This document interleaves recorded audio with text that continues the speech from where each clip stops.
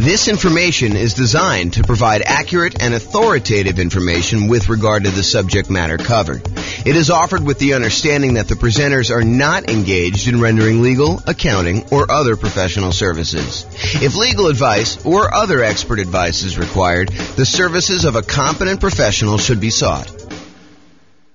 Welcome to the Coral Springs Real Estate Investing and Real Estate Financial Planning Podcast.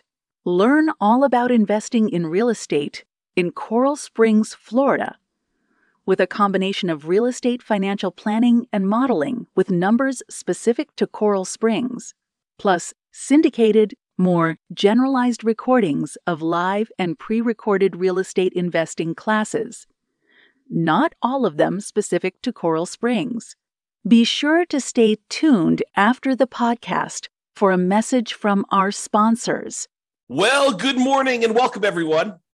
I am your host, James Orr, and this is a special class. I don't know if I've taught a class on hard money and private money for real estate investors before, ever as kind of like this combined topic.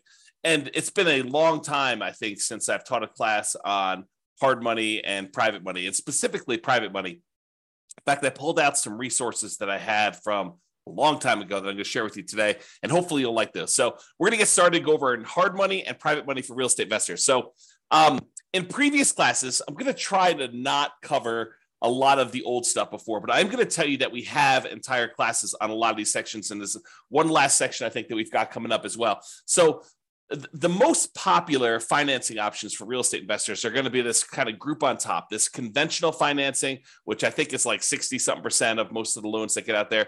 FHA, which I think is the next largest group. VA, which is the next largest group after that. I think, and that's around 10% of all loans are VA loans. Then when you got USDA and portfolio loans, and the portfolio loans are the ones you get usually when you get above 10 loan limit, and or if you're doing some more unusual things with those. So those are the kind of big group of the most common financing things that you're going to do. And we have lots of classes on those. We've got classes on low down payment, no down payment, conventional financing. I've got a whole separate class on VA financing, a whole separate class on the portfolio loans that we just did.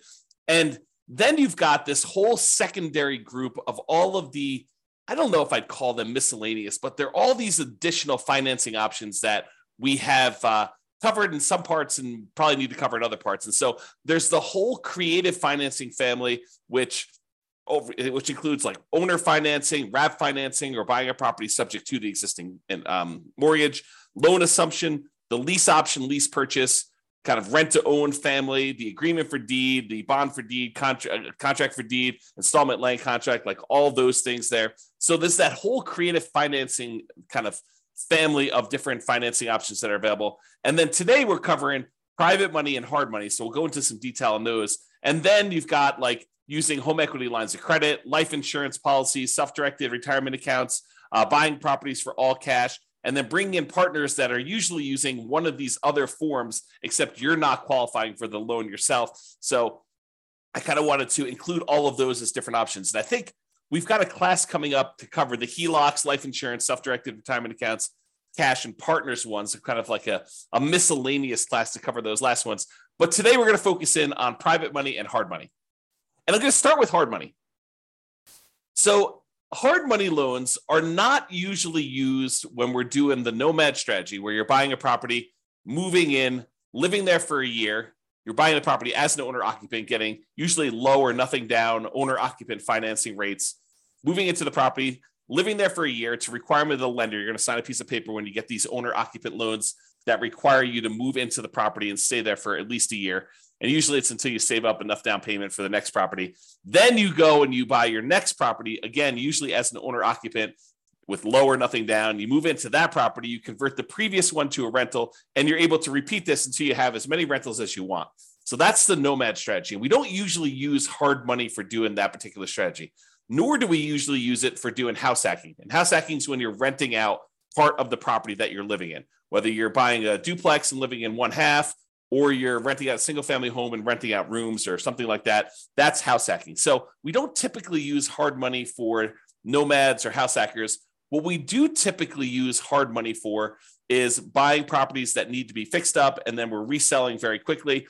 or we're doing like a buy, fix up, refi type of strategy, what some people would call the BRRRR strategy, the buy, rehab, rent, refi, and then repeat. So a lot of folks will use hard money to acquire properties that need a lot of work, because in some of those cases, it is hard in order to get loans on properties that are in really rough shape.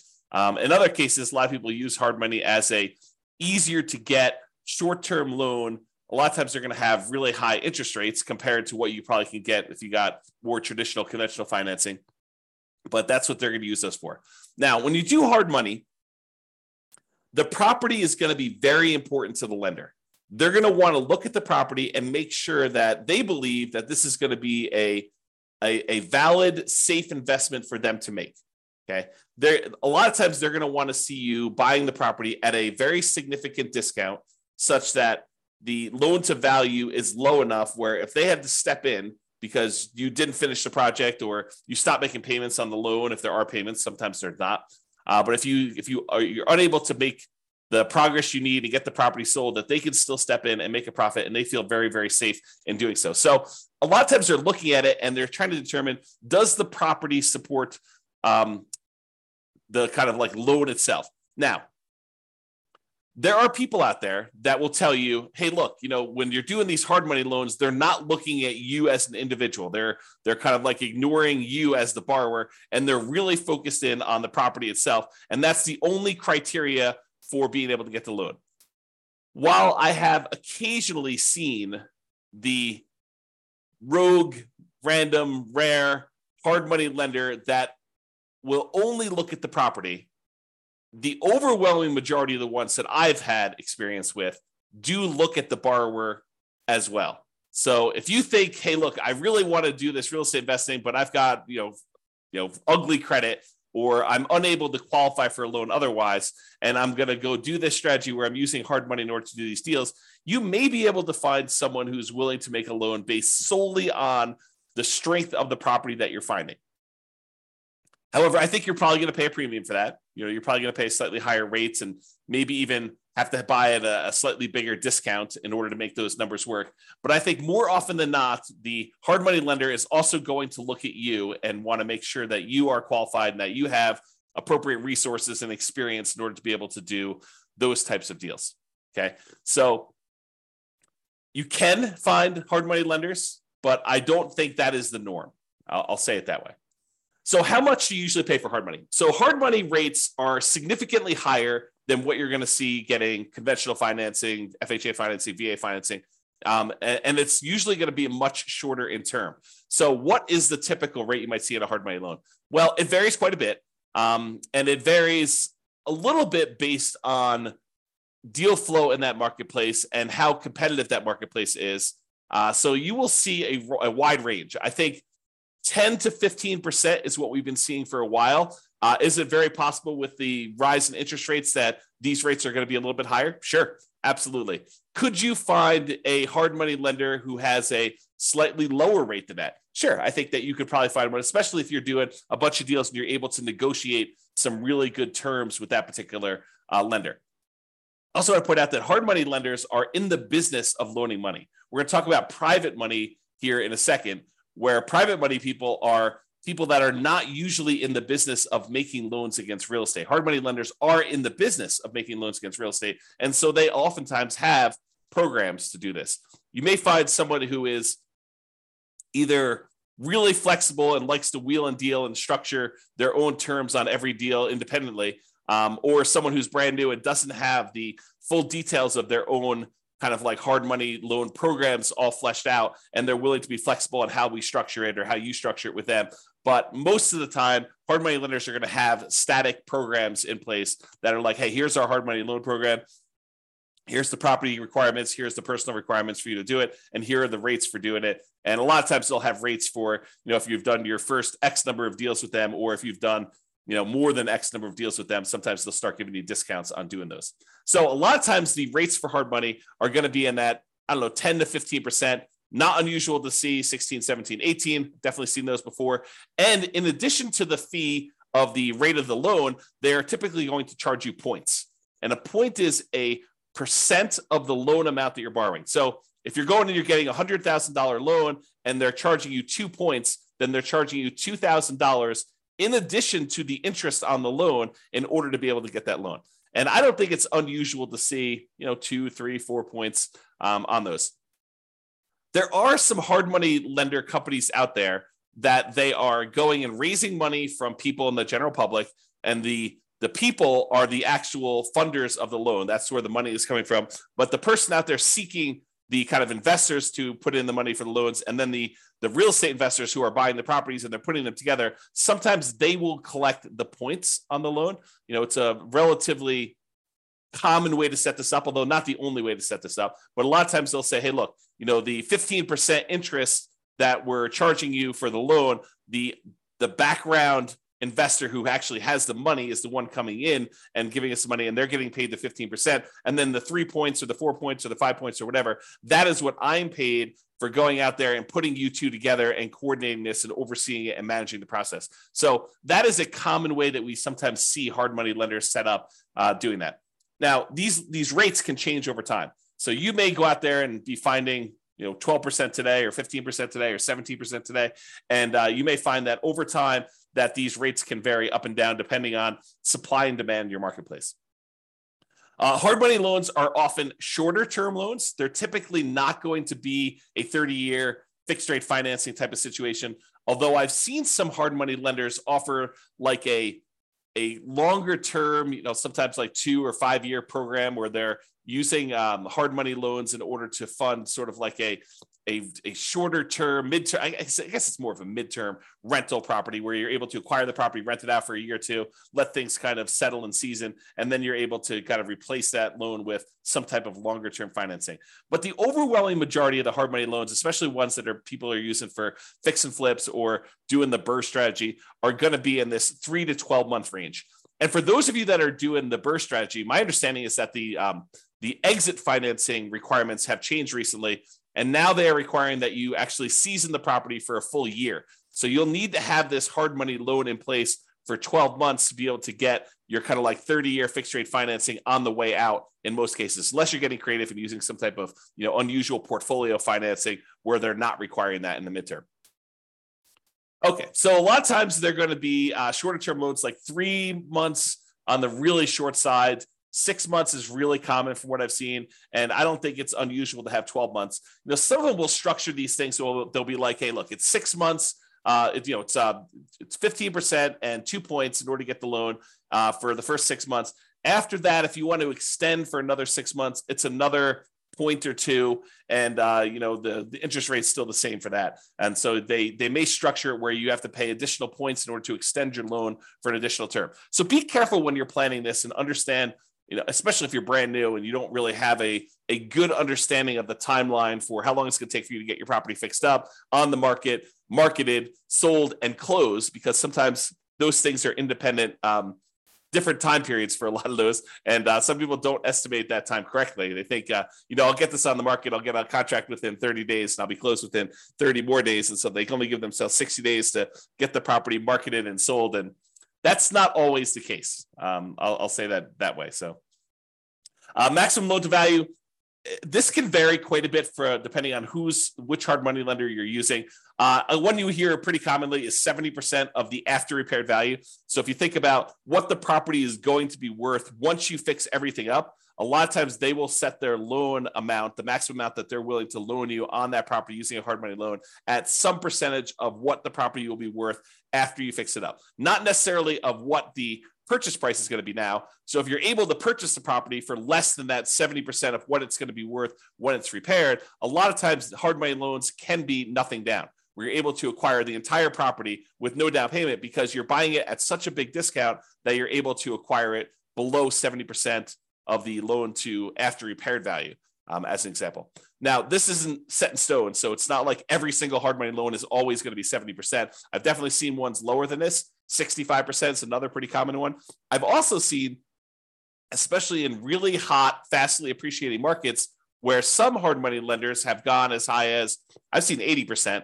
It's possible they had even more than that at different times, but realize that these maximum loan to values do vary. They can be negotiable, Although if you are relatively new and you've never done one before, your negotiating strength is relatively weak, unless you just happen to find, the right guy who's kind of willing to do that, to kind of negotiate with you. I'm going to put myself on mute and wipe my nose. 1 second.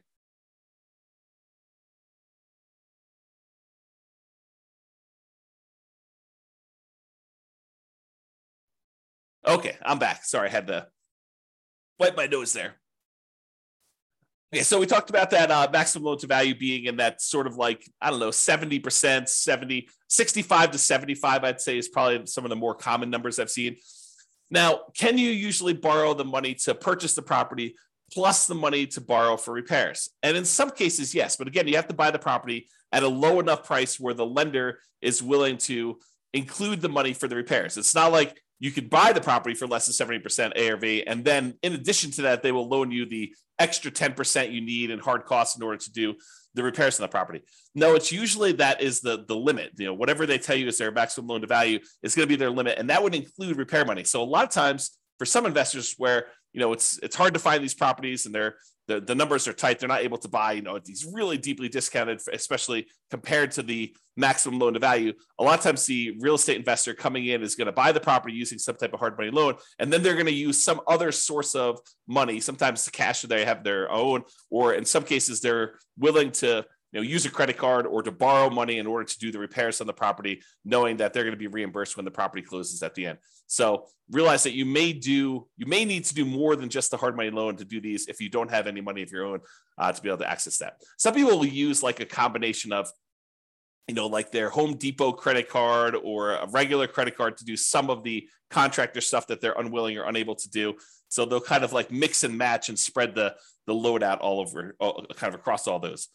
However, if the hard money lender is going to loan you money to do some of the repairs, most of the time they're going to escrow the money for repairs. So it's not like you're going to buy the property and you're able to buy it at a big enough discount where they're also able to finance the repairs, and the repairs are, let's say, $15,000. It's not like the hard money lender, in most cases, some of them may, but in most cases, they're not going to just give you an extra $15,000 at closing that you're going to be able to just sort of have and use for living expenses or whatever. No, they're going to actually say to you, okay, here you go.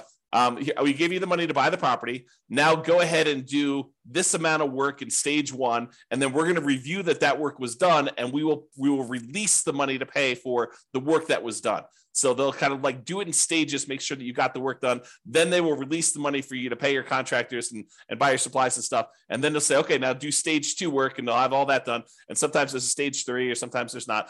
Basically you have to escrow the money. They set it aside in a special account for you, and they hold on to it until you need that money, until you've proven that the work is done, and they can release that money for you. So realize that's a pretty common thing when you're doing these hard money loans for doing the buy, fix up, fix and flip, or doing some type of buy, rehab, rent, refi, and repeat sort of strategy, the BRRRR strategy. Okay. Let's see here. I think right now we are seeing, and this is very market dependent, but typically we're seeing more money than deals right now. There's more money on the sidelines where they're looking for higher rates of return than there are deals to fund. And so that typically puts downward pressure on interest rates and loans and stuff like that. Again, this is very market specific. I'm sure in some markets there are more deals than there are money out there. And with the rise in interest rates and the alternative things that people can invest in and get a good return on their money, maybe there is less money seeking these hard money loan situations than there was in the past. So realize that could change over time as well. Now, another thing about hard money loans is that sometimes they could be used in conjunction with other financing. So for example, let's say you're putting out, marketing in order to find deals, and you find a seller who owns their property free and clear. They don't have a mortgage on their property at all. And you manage to negotiate with them, and you guys come to an agreement that if you put 15% down, they will actually owner finance the remaining balance. So one thing you could do is you could come in, you'd have to negotiate this, of course, but you could come in with a hard money loan, put 20% loan to value, first position, hard money loan on the property at whatever it is, 15% and 2 points, where then you're able to get 15% that you're going to give to the seller as the money that they require down in order to do the owner owner financing type situation. And then you've actually pulled out 5% in this example as cash that you can use to hold the property, make monthly payments while you're getting it occupied, do any fix up that is required in order to get the property where it needs to be, do some marketing, maybe even pull out, in some rare cases, a little bit of your profit when you acquire the property to kind of fund your marketing, to reimburse you for the marketing you paid in order to get the deal done. So you can use hard money loans as a way to put down payments in conjunction with maybe some other type of creative financing. Now, are you going to be able to do what I just described if you're trying to do like conventional financing or FHA financing or VA financing or USDA financing? The answer is absolutely not. So the only way you're able to structure this, where you're able to use a hard money loan in first position and have the seller be in second position, is with some of these creative financing deals like owner financing, or probably not even if you're doing subject to, although I guess you could get creative and structure these with subject to or wrap financing, but they're a little bit less obvious to do. So these are not going to be conventional financing combined with hard money loans in order to be able to do those. They're typically going to be some type of hard money loan in conjunction with some type of owner financing, where the owner is going into second position, because usually the hard money lender is not willing to go into second position. You may be able to find a rogue hard money lender who's willing to go into second position as long as you're at a low enough loan to value and they understand the risk that they're kind of going in, and they may charge you a much higher rate for doing that and higher points. But most of the time, the hard money lender wants to be in that first position when you're doing those loans. Okay, I'm going to talk very briefly about kind of a side note related to hard money loans. And Terry says a lot of hard money lenders don't allow a second position lead. Yep, I think that is true, Terry. If the loan to value is low enough, though, there are some hard money lenders who would absolutely be willing to be in first position with a very low balance loan. For example, you have a $200,000 property and you want to borrow $40,000 on that thing, and you want to use a hard money loan to do that, and the seller is in second position. I think a lot of hard money lenders would allow you to do that. Again, it's negotiated. Not everyone is going to do it exactly like that, but you're right. There are some that will not allow a second position, especially if it's a high second position. Like you're borrowing 70% loan to value and they have you put a 30% second on there for the rest of the money. That's probably not going to fly. Okay, so let's go off on this side note. So on the side note about real estate investors, some real estate investors, I'll say, and it's more than just like onesie twosie. I think there's a good percentage of folks. Some real estate investors aspire to eventually be hard money lenders. They think to themselves, "Hey, look, eventually I want to get to the point where I've got a bunch of rental properties, but I've also have a lot of cash on hand, and being able to take the money I have and use that to make hard money loans and get 10, 11, 12, 13, 14, 15% return on my money. That seems like an attractive proposition for people." And I think a lot of them believe, and I think this is an incorrect belief, and I'll explain why here in a second. They incorrectly believe that, if I've got $1 million and I'm getting 12% on my money, then I'm getting $120,000 a year that I can live on if I'm getting 12% of my money and I'm doing hard money loans. What they fail to realize is a couple things. Number one is the utilization factor. If you think about the money that a hard money lender has, the full $1 million is probably not going to be completely deployed and invested at the same time all the time. So what it typically might look like is the hard money lender might say, okay, I found an investor who's doing a deal. I'm going to loan them $200,000 on this deal, but I still got $800,000 sitting somewhere else and I'm earning not the 12% on, okay? And then they go and they find another investor, and the other investor says, okay, I need $300,000. They make a $300,000 loan, and now they've got half of their $1 million out at that 12%.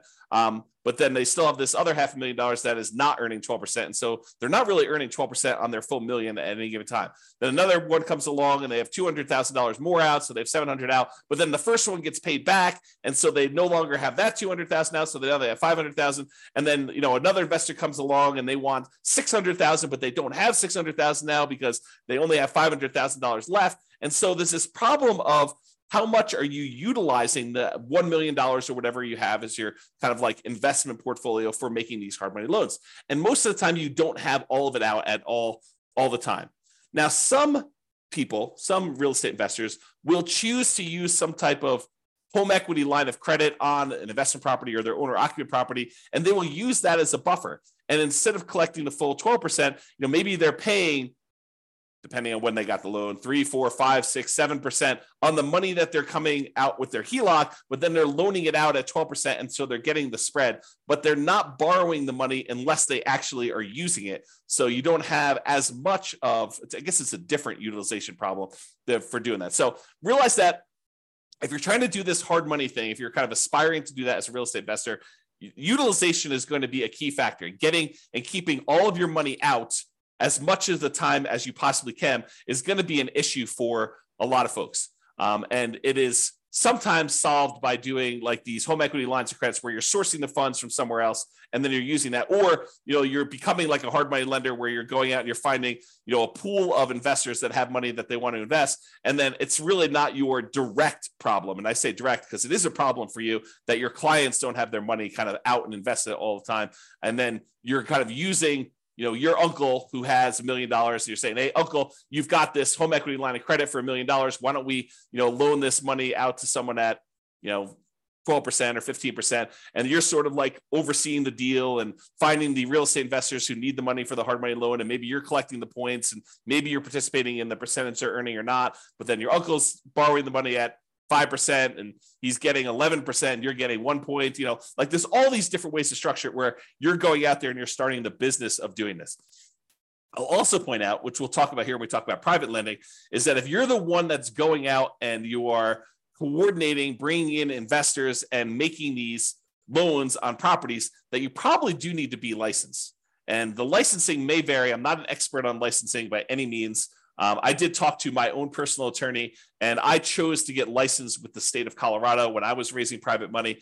It actually was a mortgage, is a special license. It's a mortgage broker dealer license where we're generating, we're able to create security instruments, basically loans on properties secured by real estate, and you're finding people who want to borrow or loan the money for you. So realize if you're doing this thing where you're doing hard money loans, you're becoming a hard money lender, you probably want to get licensed or at least have a consultation with an attorney to find out what the attorney recommends you get licensed, if at all, in your particular market.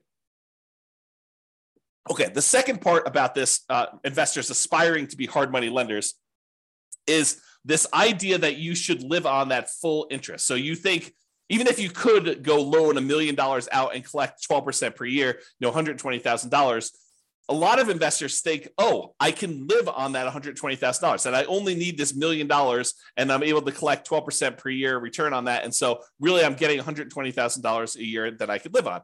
That's not how that works. If you've studied any type of retirement planning, especially folks in the financial independence, retire early, the FIRE motion, kind of like group of stuff, you'll hear about this concept of the Trinity study or the 4% rule. And what the 4% rule says, the 4% safe withdrawal rate rule, basically says that if you have a certain amount of money invested, and typically they talk about investing in stocks or bonds or something like that, although it does apply to this as well. I'll explain that here in a second. But if you go and you actually have $1 million invested somewhere else, it is, in most cases, you are less likely, there's a low probability that you will run out of money if you take 4% out each year, adjusted up for inflation. But you're not actually taking the full amount that the money is being used for. So for example, if you have $1 million you're investing in stocks and bonds, and that as a whole is earning you 8% per year, you're not taking 8% per year out.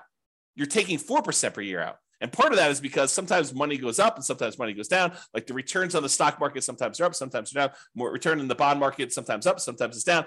And for the same reason, sometimes when you make investments in real estate, like as a hard money lender, some of these deals don't always go the way you want. Sometimes they go bad and you end up losing money on them. And so you should not think that you could take the full 12% and spend that. You should think of it as another amount of money that is invested in something and use the same, whatever your version of safe withdrawal rate is. Most cases it's going to be between 3 and 5%. I think that's with 4% being the most common that we hear most. But 4% of the money coming out, not 12. So if you have $1 million out there invested at 12%, and besides the utilization factor, maybe you're only taking 4% out safe withdrawal rate. So instead of you thinking you're getting $120,000 a year, you really should only be taking out $40,000 a year, adjusted up for inflation each year. That's the difference. And that's, I think, what a lot of folks who initially aspire to being a hard money lender don't necessarily realize. Okay. All right. With that being said, that is pretty much hard money. For those that are on that have questions about hard money, you're welcome to queue those up. I will cover them after I cover private financing. At least I will try to do it. I'm going to cover private financing, and then if you have any questions about that, please queue those up, and I'll usually handle those at the end as well. Okay, so now let's talk about private financing. We've talked about hard money lenders. Hard money lenders are people who are in the business of making loans against real estate. Private financing are those that are not necessarily in the business of making loans against real estate, like grandma. So you're at Thanksgiving dinner, you're talking to grandma about this new real estate investing thing you're doing, and you're kind of venting to grandma that you're having to pay 15% in order to get these hard money loans in order to buy these fixer-upper properties that you're kind of using. And grandma's like, that's crazy. I've got my money in CDs at the bank, and I'm only earning 3%. And she's like, why don't I loan you the money and you can pay me 6%? And it's a lot better than you paying someone else 15, and I make money too.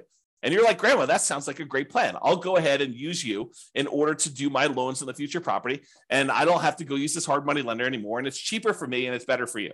Okay. So that's the idea behind private financing. We don't typically use these for nomads or house hackers. If you're doing that nomad strategy or the house hacking strategy, most of the time, you're going to want to get these 30-year fixed rate, long-term financing loans from the bank to do this. You could use private financing, but most of the time we're getting a bank to loan us money at these really great interest rates to do that. So not typically used for nomads or house hackers. It typically is, excuse me, let me clear my throat 1 second. I'll mute myself again. Okay, I'm back. So usually we're talking to friends and family and sometimes other private lenders in order to get this type of private financing. So this is not like you're advertising to find private financing, although some people believe that it is. So most of the time, this is going to be people that you know. You're going to be out in the street, and you're going to be talking to them. They're going to say, what do you do? And you're going to tell them, I flip properties. And they'll be like, oh, that's super interesting. What do you do here? And you kind of explain to them, well, I go find these really, these properties that need a lot of work. I usually bring in somebody who is, looking to get a better return on their money. And I use their money in order to, buy the property, and I pay them a really good return on their money. And I do the fix up, and then I sell the property to a family who really wants a really good, nice property in their market. And they buy that. And then I pay back the lender who did the money with some interest on it. And they're really, really happy. And I help the family, I help the lender, and I kind of do that. And as you describe this, they're either thinking to themselves, that's awesome. I would like to do the fix and flip myself. Or sometimes they're like, well, how much are you paying to do your loans? Because I've got money to invest. And that's how you tend to find, and that's oversimplification, but that can be a way for you to find these kind of like private money loans for doing that. Private money financing typically is more flexible than banks and can be much faster to close. Imagine someone's got $1 million sitting on the sideline and they want to get it out there and invested, and you've got a deal and you need to close in 3 days. Well, it's a matter of them being able to go down to the bank, get the money in order to be able to have you wired to the title company in order to close on it. So it's faster to do these a lot of times. The relationship is extremely important when you're doing these private financing. It's really their trust with you is going to be a major factor in doing this. Unless they're sophisticated and they're analyzing the deal and underwriting the deal themselves, most of the time they're trusting that you are going to take care of them, that you're the expert, that you know what's going on, and that you've qualified this as a good deal, and that you personally are guaranteeing the loan and are going to pay them back. Okay, so that's really why the relationship is still important there. So your financial statements is probably still important. However, they may never ask. Okay, but they may ask you, hey, have you done these before? You may see like the normal range of questions that someone who is skeptical about giving someone that they know at different levels. If it's grandma, she probably knows you pretty well, but this could be, a coworker or something like that who but doesn't really know you super, super well. So they may ask you some questions about your financial situation in order to qualify for that. What is the typical range for private financing? It's all over the place. It's whatever you can negotiate. But I think in that kind of like 4 to 8% range is probably in the ballpark, probably more toward the higher end with interest rates going up. And this can change over time. As money becomes more expensive, people feel less compelled to move to do something like this when they can get 5% in the CD. So if we see CDs go up to 5 or 6 or 7%, then, they may want a premium over what they can put in the CD and get as a return on that. So the range can vary. It's completely negotiated between you and the private financing person. But, typically in that, 4 to 8% range can be there. And I think over time you find cheaper money, right? You go ask the first person, they tell you 10, and maybe you use 10 on a deal. but you're constantly looking for someone else to borrow the money. And when the next person asks you kind of like, how much are you paying? You tell them 9. And if you find someone who's willing to do 9, then you start using the 9 person, you stop using the 10 person, and you kind of work your way down until you find more and more reasonable money over time. And some real estate investors will actually, they'll have money out on deals, especially if they're using private financing for more of like intermediate term deals instead of doing like 3 or 6 months or a year. Maybe they have got like a 5-year term on their money. And if they've got lower money than what they currently have out, they will replace it and pay the old person back. So for example, let's say you have a deal where you've got money out and you can have that money out for 5 years. And let's say it's at 7%. But then you're talking to someone else, and you're telling them, okay, we're probably loading in the 6.5% or 6% range if we're doing these hard money loans, or the private money loans rather, for the next 5 years. And they're like, well, I've got, $500,000 I'd like to place right away. And you're like, okay, well, I can replace you. I can replace someone who've got a little higher financing. Are you okay with that? And you kind of work it out between all of them. And you replace the higher 7% ones with now 6.5% or 6% money. And you're able to kind of like do that. Now, the other thing you could do, this is like part of the negotiation strategy if you decide this is a way you'd like to operate, but you could tell people, look, I've got, $500,000 out right now at 6%. If you want me to place your money right away, it'd have to be good enough for me to be willing to pay off that 6% one and have your money out there. They may say, well, I'd be okay with 5.5 as long as you're using it right now and you're going to keep it out there for 5 years. So you negotiate the terms of whatever you're willing to do. And then you could kind of use the existing financing you have in order to improve your position and kind of do that money there. Okay. With that being said, I want to warn you about something, and I want you to understand why this can be potentially problematic and why we're specifically talking about it with private financing. So sometimes you will go find a private financing person who is wanting to loan you money where they don't need the money right away. They don't need the return right away. They're kind of like okay with getting a really good return, but they don't necessarily need the cash flow right now. So for example, one of the more common ones is someone has a self-directed retirement account where they want to loan you the money. Whether they get paid interest monthly or they get paid their interest all in one big lump sum at the end when you pay back the entire loan, they don't care because the amount of money in their account is not actively being used as they're kind of like growing this account there. So they don't really care if you're making monthly payments. So you're really putting their investment into the deal, and their deal, the amount that you owe them, is actually increasing over time. And there may be some advantages for you to do this. I'm not going to get into deal structuring, but there may be some advantages for you to do this for improving cash flow or how you're structuring this, where this is advantageous to you, not having to make this monthly payment, at least in the short term.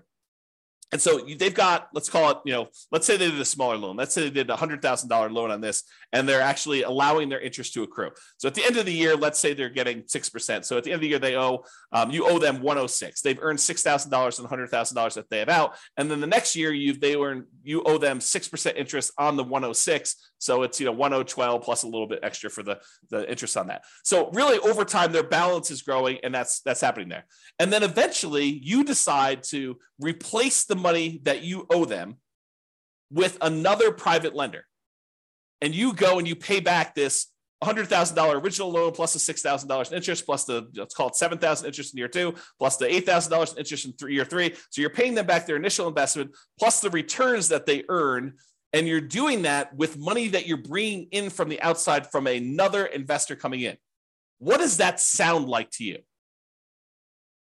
It should sound like a Ponzi scheme, because you're actually paying off the previous investors, their initial investment, and the return that they've earned with new money coming in from another investor. So it should sound like a Ponzi scheme to you, because that's what a Ponzi scheme is, right? And then a person who's coming in, they're collecting money and they're paying out the returns and stuff by another investor coming in. So you inadvertently, without really thinking you're doing some type of Ponzi scheme, you actually came in, you said, okay, we structured this great loan. You're happy getting, the amount of money you borrowed and some interest on it. And we're allowing that interest to accrue, which is totally fine. There's nothing wrong with that in of itself. And then over time, you're like, okay, now you want to get out of this loan. And maybe it's as innocent as that, right? They call you and they're like, hey, look, I finally need this money out. And you're like, hey, no problem. I'll replace you with another one of my private lenders. And you come in and you bring in another private lender to pay off that $100,000 plus whatever they own. Now you've inadvertently kind of like formed this Ponzi scheme situation where you're paying off an old investor with a new investor and you're paying them their actual returns using that. So you got to be really, really careful that you don't structure this, and get advice from an attorney to avoid this situation if it comes up for you. You know, if you're, and even the idea of replacing the loan is kind of on this borderline edge of this Ponzi scheme, right? Like you're taking one investor's money and you're replacing it with another investor coming into the deal. So definitely talk to your attorney and make sure that you feel really comfortable with the way that you're structuring these and you're doing that. So that's what I wanted to warn you about. It's kind of like this concept of inadvertently setting up a Ponzi scheme to do this. And we don't usually see it as much with commercial lenders. Maybe the commercial lenders don't care. Maybe, it probably is, now that I think about it, it probably is that the organizations that are going to come after you for doing these Ponzi schemes, they're trying to protect the public, not necessarily a commercial lender who is making these conventional FHA, VA loans where if you do a refinance there, they're like sophisticated institutional type of people that know about these loans. But someone who's a consumer on the street, they're trying to protect the consumer. It's a consumer protection law and situation in that particular case. Okay. So I wanted to cover that in case you never thought about it that way. If you decide, hey, I really want to do this real estate investing thing, and this idea of going out there and finding friends and family, people that I know, contacts that I know, and raising money in order to be able to accelerate my ability to do deals, if you're going to get really serious about that, you may decide to go out and start talking to people in a more formal process rather than just off the cuff at Thanksgiving dinner. You're like, hey, look, I want to tell you a little bit more about, what I've been doing. And, if you want to, I'll sit down and I'll walk you through exactly how this all works. And maybe you form like a little PowerPoint presentation, or maybe put together a little PDF, or maybe you decide to go talk to them about, like how your deals are structured and what the deal looks like that someone could come in and do. So eventually, if you plan on doing this more than just like a off the cuff one-time deal with Uncle Joe or grandma, and you decide you want to go out there and make this part of your business, you're probably going to you're going to want to formalize this a little bit more. So I will share with you, for the folks that are kind of like got access to the recordings and stuff, I will share with you an old PDF. I'll kind of let you glance at it really quick, but I'll share with you an old PDF that you may want to use as sort of a very rough sample starting point of what you may want to use as a baseline for creating your own private financing presentation there. Now that I've said that, and you're going to start getting more serious about raising private money and going out there and doing this repeatedly, I want to talk to you about just the tiniest bit, because I'm definitely not qualified. I'm not an attorney, but I want to talk to you a little bit about soliciting and licensing. So if you are going out and you are soliciting people to make an investment and you're creating a security instrument, you're basically creating a security. Someone gives you money and they're relying on you to get a return from that. And you're having that secured by real estate in this particular example. So you're going and creating an investment for them where you're collecting money and you're advertising. Even if it's word of mouth advertising and talking to people about it, that is still a form of advertising, even if it's not printed. But if you're going to go and do that, you need to become aware of the licensing laws required and the advertising restrictions that you have by doing this type of solicitation. So this is sort of I'm not going to teach you to go do this because I'm not an expert on it and I don't know different states' laws and stuff like that. But I will tell you, I did talk to my attorney when I was doing this more seriously. And my attorney advised me to go get the license that I was required to do, which I told you in the state of Colorado. I don't know what it is in your other states. It's a mortgage broker dealer license. That's what it was. And there were definitely restrictions on what you can and cannot say and what you can and cannot advertise in order to do this. And so realize that this is not a Wild West. You can say or do whatever you want. You got to be really careful about promising returns. You got to be really careful about letting them know about the actual risks that there are for them to invest in this stuff. This is not a riskless investment, like really nothing is, as we found out recently by putting money in the bank with FDIC insurance. This is not a riskless investment either, and they should understand what the risks are. And you probably should have written risk disclosures prepared by an attorney, and you probably should be licensed. This is the weird thing, right? Like if you're going to go do a single loan with grandma, do you need to be licensed? Maybe, probably. But this is sort of like, you speed once. Can you get in trouble for doing that? Sure. Are you likely to get in trouble for doing that, especially with grandma? Probably not.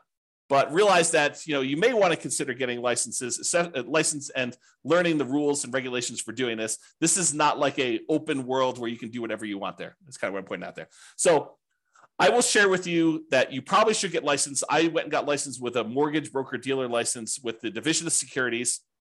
And then they have oversight in what you do. They want to approve things. They want to review your things. They want to review your documents every once in a while. So they'll want to go and make sure that you're doing everything correct. All right. One other thing I'll point out to you. I'm going to share with you the business card I had and what I thought was a good way to do it, but you'll want to definitely check with your attorney to make sure that this is in compliance and that you're allowed to do it. So this is a really old business card back from when I was doing this. I'm, not really raising money anymore. But basically it was like a typical, I buy houses and apartments kind of thing in here. It had my contact information, my name, address, and website and stuff like that. I don't even think the website's up, so there's nothing really to go look at on there. And then on the top here, this is the back of the business card. Besides the creepy kind of shadowy, my face there and there. This was the way that I expressed to people that there were opportunities to invest is I disclosed my licensed situation. So this is sort of like what I would refer to as licensed disclosure marketing is probably a good way to describe it, right? You are disclosing to someone that you are licensed and that this is a licensed activity. And by disclosing that you're licensed in a licensed activity, you imply that there's an opportunity there for some people, right? So licensing disclosure for private investors looking to earn returns from private real estate notes. So I'm giving them a notice telling them there's a licensing disclosure here. Notice. And then there's my LLC name here. The one that was the mortgage broker dealer licensee is a mortgage broker dealer licensed by the Colorado Division of Securities to create notes paying interest secured by a deed of trust on real estate for private individuals seeking those investments. And then I had my personal name is a licensed mortgage sales representative for that thing. So I just disclosed to them through my licensing disclosure that I am licensed to do this in case you had an interest to do that. So that was sort of a possible workaround for directly soliciting for these loans, is that you actually advertise your licensing and that this is a licensed activity and you can kind of get people there. Okay, so this is a kind of like really quick big picture overview. I realize you can't see all this stuff, but this is all of the things in my private lender program, kind of like PDF that I would hand out when I'd sit down with someone to talk to them about doing private loans. It's a 25-page document, and you could just kind of get a glance at what's going on there. But I will upload this to the place where I'm going to post the video recording. So if you are accessing that, look for the link if you're watching the recording after the fact or whatever it is there. Okay, so that's all I got on private financing and the hard money lending. If you've got questions, go ahead and queue those up, but I'm going to kind of go through the conclusion here. So many traditional long-term buy and hold real estate investors will choose to use some type of conventional financing, then portfolio financing. So they're not going to deal with hard money lenders or private lenders at all. Many house hackers and nomads are going to choose to utilize the low and nothing down financing options like VA loans and USDA and FHA and conventional loans. Those buying apartments of 5+ units will likely be utilizing commercial financing, which we covered, I think, yesterday.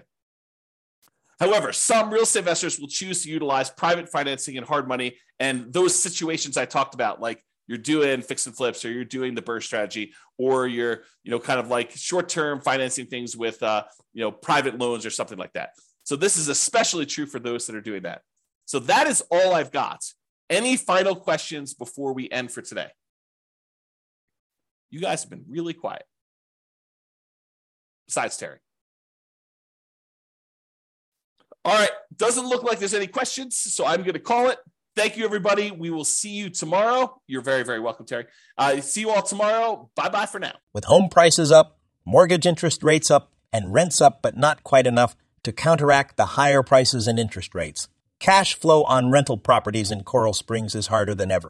Book a call with the Real Estate Financial Planner to apply our proprietary 88 strategies to improve cash flow on your rentals. See the show notes for a link to schedule your call and improve your cash flow today. If you're a real estate agent, lender, or professional in Coral Springs that wants to help our real estate investor listeners, consider reaching out to learn about collaboration opportunities with this podcast. We'd love to add more value to our listeners by having you assist our investors buy, sell, and finance their real estate investments. See the show notes to schedule a call to discuss collaboration opportunities.